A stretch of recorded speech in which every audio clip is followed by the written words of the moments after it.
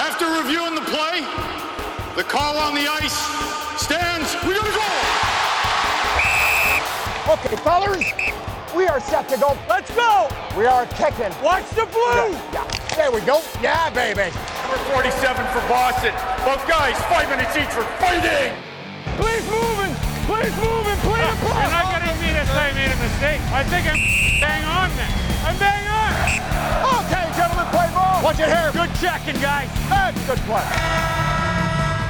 You know what I'm thinking about the Stanley Cup playoffs, Josh? I'm thinking that Calgary Flames coach Daryl Sutter is right when he's talking about the playoffs and the series that's going on with the Edmonton Oilers. It's maybe a bit of an epic battle to some, but really it's a unifying force. It's bringing people together, and it's doing it in every building because every crowd has been chanting "Ref, you suck." It's something everyone can get on side with. You know, it's nice to be responsible for unifying fan bases of competing teams to just find that shared love for hating the officials. Maybe next year, the Stanley Cup playoffs, instead of, the slogans of, he wants it, they want it, something is just bringing people together. Maybe that's something that the league could look at as the campaign for next year. Much better and much catchier than the Stanley Cup, because you suck.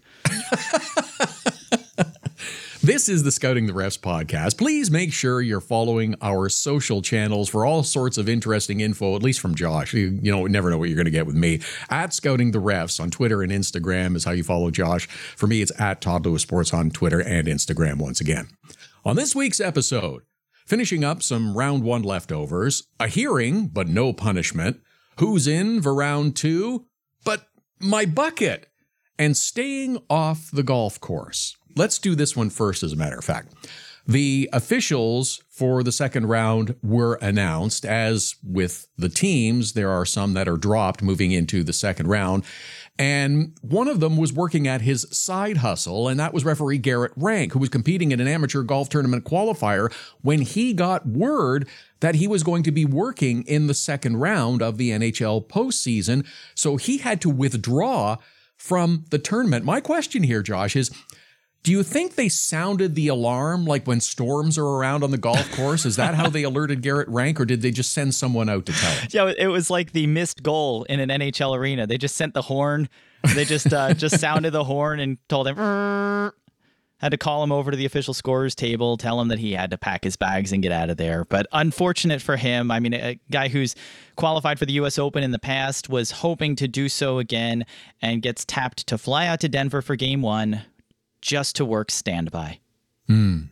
That's tough. Just to be sitting, stripes on, skates at the ready, and just he's got to be able to. He's going to get into a game, isn't he? I have to think so. I don't know. I mean, you don't want anybody to get injured. You don't want anybody to be sick. But he's on the standby list for this round, so it's very likely that, barring misadventure or illness, that Rank will see action on the ice during the second round. Okay. Well, maybe it would have been tough to go back and forth to play during the day and then be standby at night, I guess.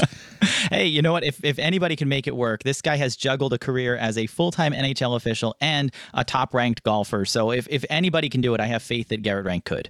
Well, good for him. Okay, I have another question before we get into some of the NHL things. The question is, whatever became of the ref cam in the NHL? It debuted to much fanfare a couple of seasons ago. We got some real close-up looks. Some of the social media and mainstream media made noise about calls all of a sudden, and then it just sort of went away. And it was sort of we need to do some more work to make improvements, but it has not returned, except if you're watching the World Hockey Championships, where I saw the other day that there's a camera on top of the referee's bucket. It just kind of makes you go, doesn't it, Josh?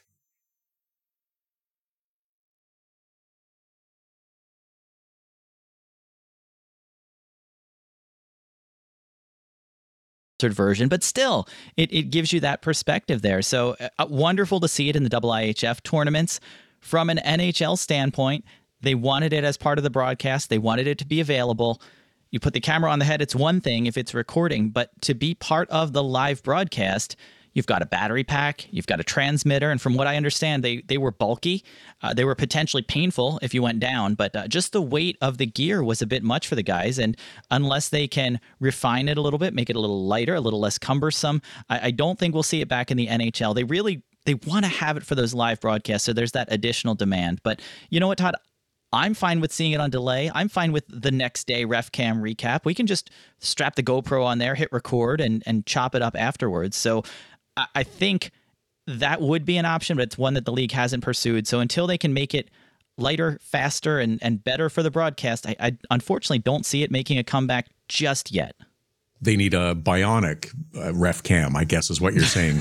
And that does make sense because you do have to carry around significant battery pack to operate a live camera. But you're absolutely right. A GoPro is what, 2 inches by 2 inches. You could duct tape it to somebody. It would be easy. Yeah, put it on there. They have the helmets with the integrated camera in there, not for live broadcast, but at least from a recording standpoint. So maybe that is something that the NHL could look at. I don't think the officials were opposed to it. You know, obviously everything's going through the league, so it isn't going to show anything that's unflattering or unfavorable there. And I understand that, but you know, maybe we can convince somebody to reopen that can of worms and at least give us some highlights from the ref cam, because it was a great look. And I think it really made folks appreciate what life is like for an NHL official, especially those who've never put on the stripes, who've never officiated a game, just to see what the speed is and what the challenges are and what the sight lines look like. You can learn so much just from watching. Here's the sales pitch to use. It would be, as you mentioned, a great educational tool for the audience. It would be a great teaching tool for officials as well, and help improve the quality standard of refereeing. I think that's maybe the way to approach it. Yep, and I think it's great for the officials. It's great even when the officials get feedback, and remember, they do after every game from officiating supervisors. If they could pull the camera footage and see, here's what your sight line was, here's what you were seeing, and not even just for them, but for other officials to say, this was the sight line this guy had. And you can see that either, hey, this was a great sight line, he was in the right spot, or you can see why you should have changed your position. So not only at the NHL level, but all levels, there's probably a lot of opportunity for teaching, coaching, and even sharing that official's perspective. So something that maybe, you know, we enjoy the fun of it, but there's a lot of opportunity from an educational standpoint as well, Todd. You're right. A couple of leftovers from the first round that we should clean up, most of them having to do with cash out of pocket. Carolina's Brendan Smith gets fined $2,000 for elbowing David Pasternak. Bruins' Charlie McAvoy gets fined $5,000 for tripping Brady Shea. Maybe we should call that and use our new term, the slew trip. That was absolutely a slew trip. I mean, that was a scary one too, because McAvoy swung his stick and just swept out Shea's skates. And those are the types of plays where you've got a guy coming down hard.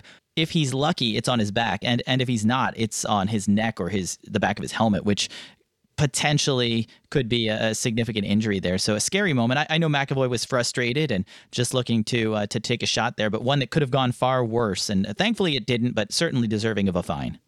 One other fine that was handed out was to Ben Sherratt for the headbutt. It was $5,000. And I don't know, could he have received a little more punishment? Quite possibly. I don't think so. I think they got this one right. I think this was sending a message with the fine to say, hey guys, remember, you can't headbutt. We saw Nurse get a game for shouldn't that be an obvious? You would think, right? We saw what Nurse got, and that set the bar admittedly pretty low to do one game for the aggressive Billy Goat hop right into the face. So if that's one game, what Sherratt did definitely doesn't deserve that. And I think the officials got it right on the ice as well. Headbutts are pretty severely penalized in the rule book. It's an automatic double minor if you attempt a headbutt, and it's a major in game if you connect, and then a match penalty if you cause an injury. This was never going to cause an injury. This really wasn't, I would say, an aggressive act as much as it was an intimidating one. This is akin to like a chest bump in basketball, or getting up in somebody's face, looking at the prize fighters at a weigh-in when they just are trash talking nose to nose.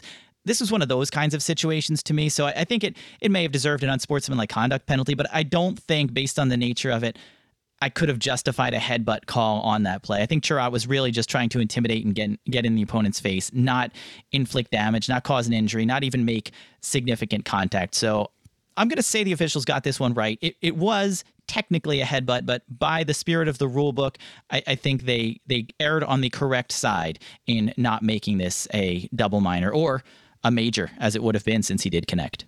Okay, yeah, it definitely was not worthy of a major penalty. I'll agree with you there. I also want to chat quickly about the goal that Jake Guentzel scored for the Pittsburgh Penguins in Game 7 against the Rangers. That was a beauty.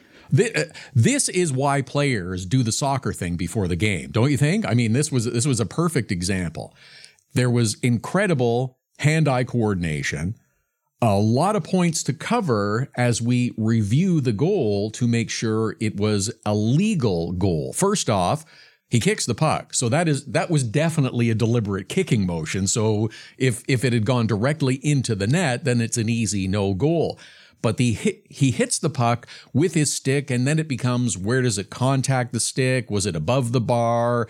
Does it contact the stick or does it not? There's a lot of pieces to this puzzle that you have to assemble before ruling it a good goal. Absolutely. And the league is looking at all of those things to the best of their abilities. And you mentioned it, Todd, that the kick is legal to kick the puck to yourself as long as it doesn't go directly in. So then Guentzel plays the puck with a high stick. It wasn't above the shoulders, so it was legal to play the puck that way. And then we see the puck go directly in. So now the officials are looking at the contact that led to the goal being scored. You've got Shesterkin with his glove up. You've got Guentzel with the stick batting down. And it's where the puck makes contact with the stick that determines the legality of the goal. It has to be at or below crossbar height.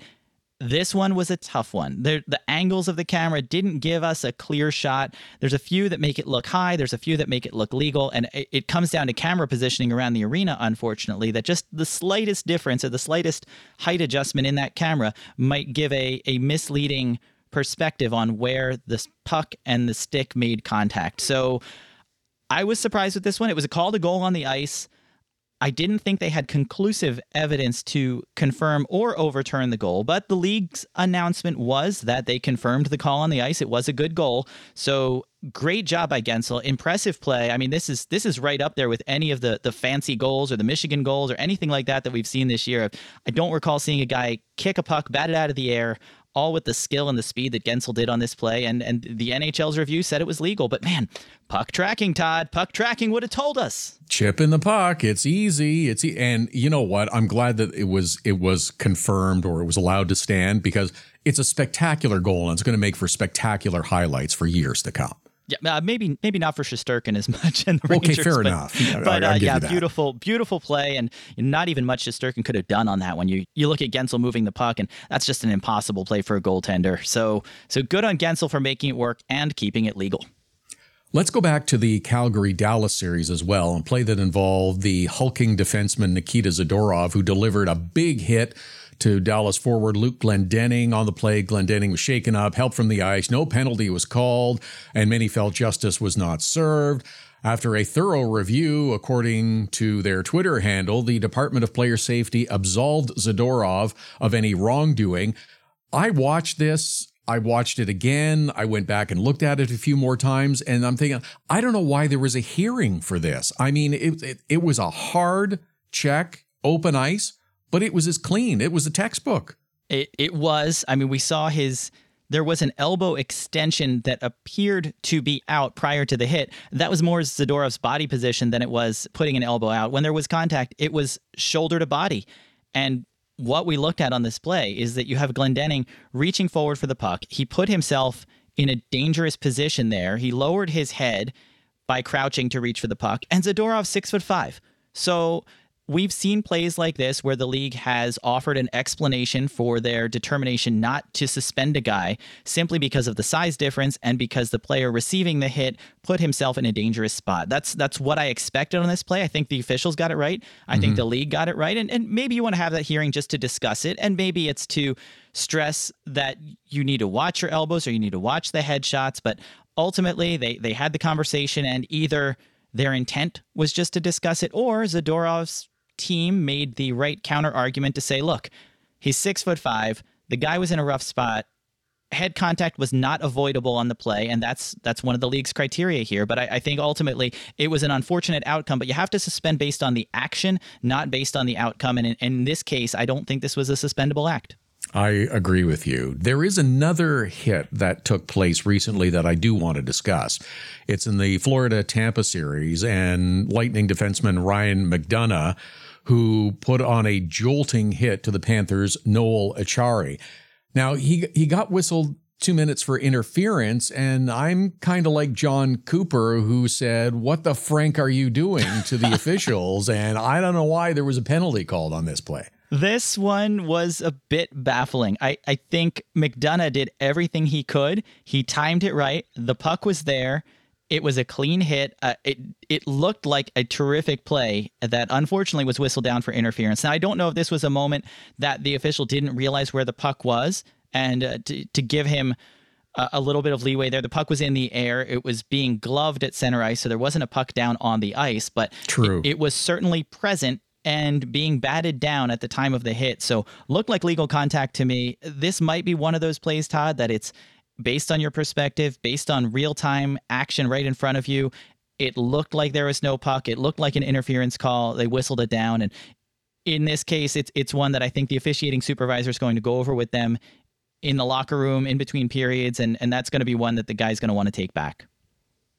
If they were wearing a ref cam, they could have reviewed it themselves. Okay, I can't say that after every situation. All right, there's another incident in the Tampa Florida game as well, where Nikita Kucherov scored and the Panthers challenged. It was kind of a desperation challenge and didn't play out, but there was a little bit of contact with the goaltender, and they figured, hey, we're taking a shot. Maybe we get a call and we get goalie interference and the goal is disallowed, but that did not happen. Can you explain why? Well, first off, I don't blame them for challenging, just because you've got to go. It was late in the game. It's a tight game. It's a key goal to make a big difference in whether it's a 1-goal game or a 2-goal game. So you have to challenge at that moment. I don't fault them. There was contact, and I think there was enough contact there to justify them making the challenge.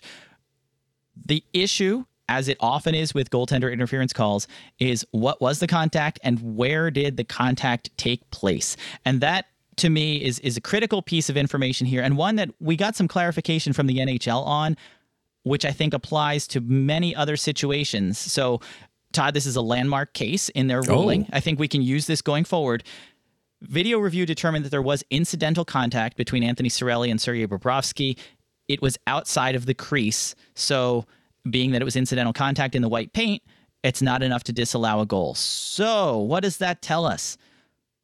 Bobrovsky was clearly in the blue paint, but the parts of his body that extend beyond the goal crease, that beyond that vertical plane, which on this play would be his head, incidental contact with his skates or his stick would have negated the goal. Contact with the part of his body that was outside the crease does not negate the goal. So when we look at whether or not a goaltender is in the crease, we're looking at actually where the contact happened. Was the contact in the blue paint? Was the goaltender's body over the blue paint? And in this case, he was outside the crease. They called it by the book. Incidental contact outside of the crease does not negate a goal. So as frustrating as it is, and as difficult as it is for the goaltender to play his position when he gets bumped in the head, if it happens outside the crease, the goal stands. Okay, so there's a couple of things that I want to ask about here. So in. First off, we're drawing a vertical plane from the crease up, just like we are with offside challenges on the blue line now? That's correct. Based on the ruling here, it's that vertical plane. So just because most of the goaltender's body is in the crease, just because he's playing the puck, or just because his skates are there, his body's there, if any part extends over that, they're going to consider that as contact outside of the crease. And Rule 69 is a little muddy on that when they say if the goaltender is in the crease. Right. Okay. So he's in the crease, but his head was over the line. So that's the need for that vertical plane. My other question, when you think about the blue paint, and that's where all the rules mentions blue paint in terms of interference, there is a red line that goes outside the blue paint. Is that a neutral zone where anything goes? It's the demilitarized zone. That's what I'm thinking.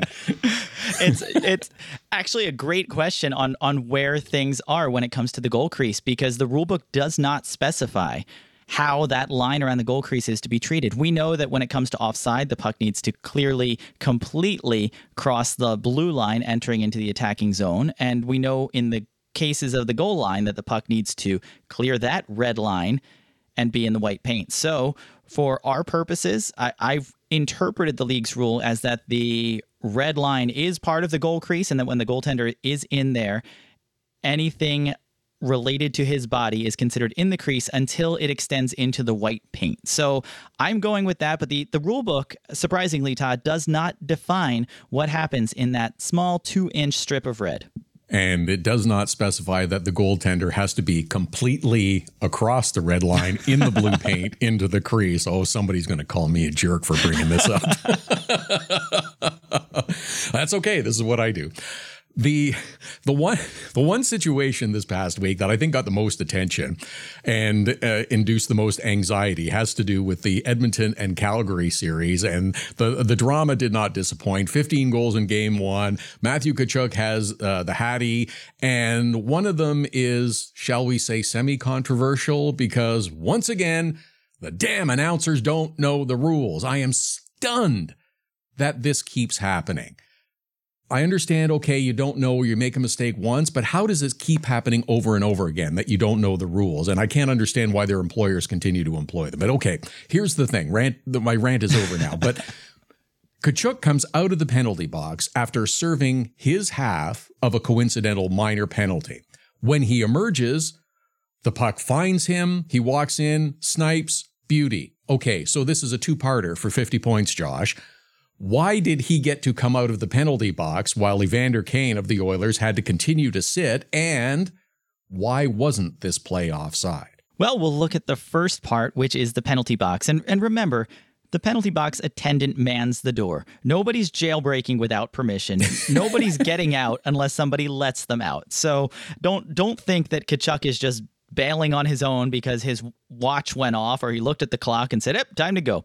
It was by the book. This was done appropriately. And it came down to a choice made by the Calgary Flames when the penalties were taken. And a lot of folks got mixed up with this. The situation that we had was Oliver Kylington taking a holding penalty. And as play stopped, we had Evander Kane and Tkachuk take roughing minors against each other. Typically, we see when players take those types of minors, they're coincidental penalties, and they're in the box together for the duration.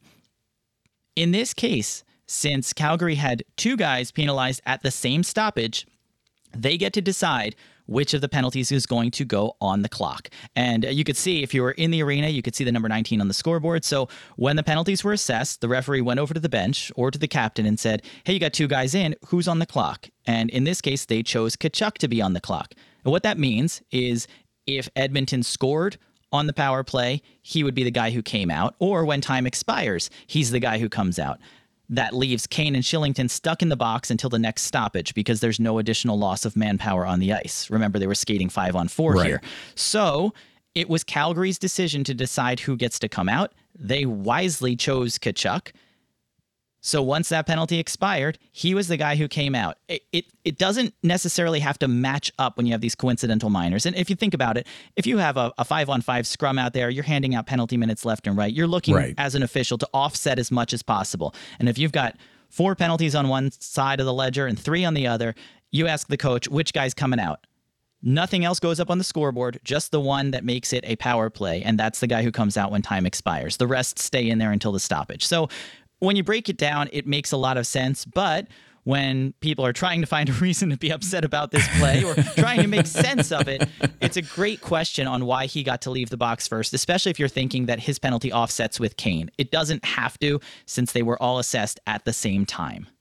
Before we deal with the offside portion of this particular play, does it work the same when a team takes 2 minor penalties at the same time and their opponent scores on the power play? Do you designate which penalty or which player comes out first, or is there a process for that? They do have the option to do that. If you're looking at 2 penalties assessed at the same time and a goal scored, that they get to select which player's coming out. Because both were assessed at the same time, it's really immaterial which guy comes out or which penalty was recorded first. And that's a standard across the board when it comes to penalty assessment. You're looking at the time they were assessed, not the order they happened in the game or anything like that. So if you have 2 guys going in at exactly the same time, it's up to the penalized team to decide who comes out. Okay, very good. Now, Why wasn't this play offside? Oh, but it was. He was in the zone and the puck went out. But it wasn't. And this one doesn't happen that frequently either. It's funny, Todd. Two situations that are in the rule book that are clearly explained, but they're so infrequent that I can't blame fans for not knowing this. The broadcasters, maybe. Right. I'm not going to cut them as much slack. From a fan standpoint, hey, we don't see this every day. The puck went into the neutral zone. The Oilers brought it back in, and that's why he wasn't allowed to be offside. And that's why he wasn't considered to be offside. Draisaitl passed the puck. It went off Darnell Nurse's skate and back into the Edmonton zone. And when that happens, the rulebook says that all attacking players are eligible to play the puck. So had that gone off Johnny Gaudreau's skate and back into the zone, it would have been offside. But because the Edmonton Oilers were the ones responsible moving a forward pass that deflected back in off their own player, this negates the offside and allows Tkachuk to play the puck. And the irony of this play, Todd, this is the situation and the rule that prompted the offside review in the first place. Because when Matt Duchene was 3 miles offside, yes, it wasn't that it was missed at the blue line. It was that the official believed that the defending team passed the puck back into their own zone. So he wasn't offside because of a blue line miss. It was this particular situation that the defending team passed the puck back into their own zone, which negates offside, that created Duchene's offside goal. And it did it again here. See, everything old is new again. So one more quick one just before we wrap up this edition. A television camera in the penalty box paid the price when a St. Louis Blue player was assessed a high sticking penalty for a stick that really wasn't that high off the ice. This might have been one of the lowest high sticks I recall seeing. Poor Braden Shen, man, he was not happy with this one, and he was pleading his case the whole way to the penalty box. You could see him talking to linesman Brian Panchich, trying to complain to the referees that he was down low, he was close to the ice, it wasn't a high stick. The high sticking rule is that you hit an opposing player with a stick above the shoulders, and if his shoulders are low, you are still responsible for your stick. Now, I get Shen's protest here. There was some body contact, potentially interference, which I wouldn't have called that, as you've got two guys battling for the puck, but they both fall down. Shen's stick goes back. He's not responsible for it at the time. It makes contact with his opponent's face, so it's a penalty. But yeah, an interesting situation. And the rulebook does allow on a face-off, there's a little leeway for a high stick because both guys are bent over. That doesn't extend to other situations. So for Shen, it was the right call, but man, he was not happy. And it was the camera that paid the price. See, and you want to put a ref cam back on. Look what Shen can't even handle. That would be bad. Cam. That could end very badly. Thanks for listening to the Scouting the Refs podcast. Be sure to follow us on social media at Scouting the Refs on Twitter and Instagram, and follow Todd at Todd Lewis Sports on Twitter and Instagram. Make sure you like and subscribe to the podcast. Thanks again for listening. Stay safe out there. Keep it clean. Watch the elbows. We'll see you back out there on the ice.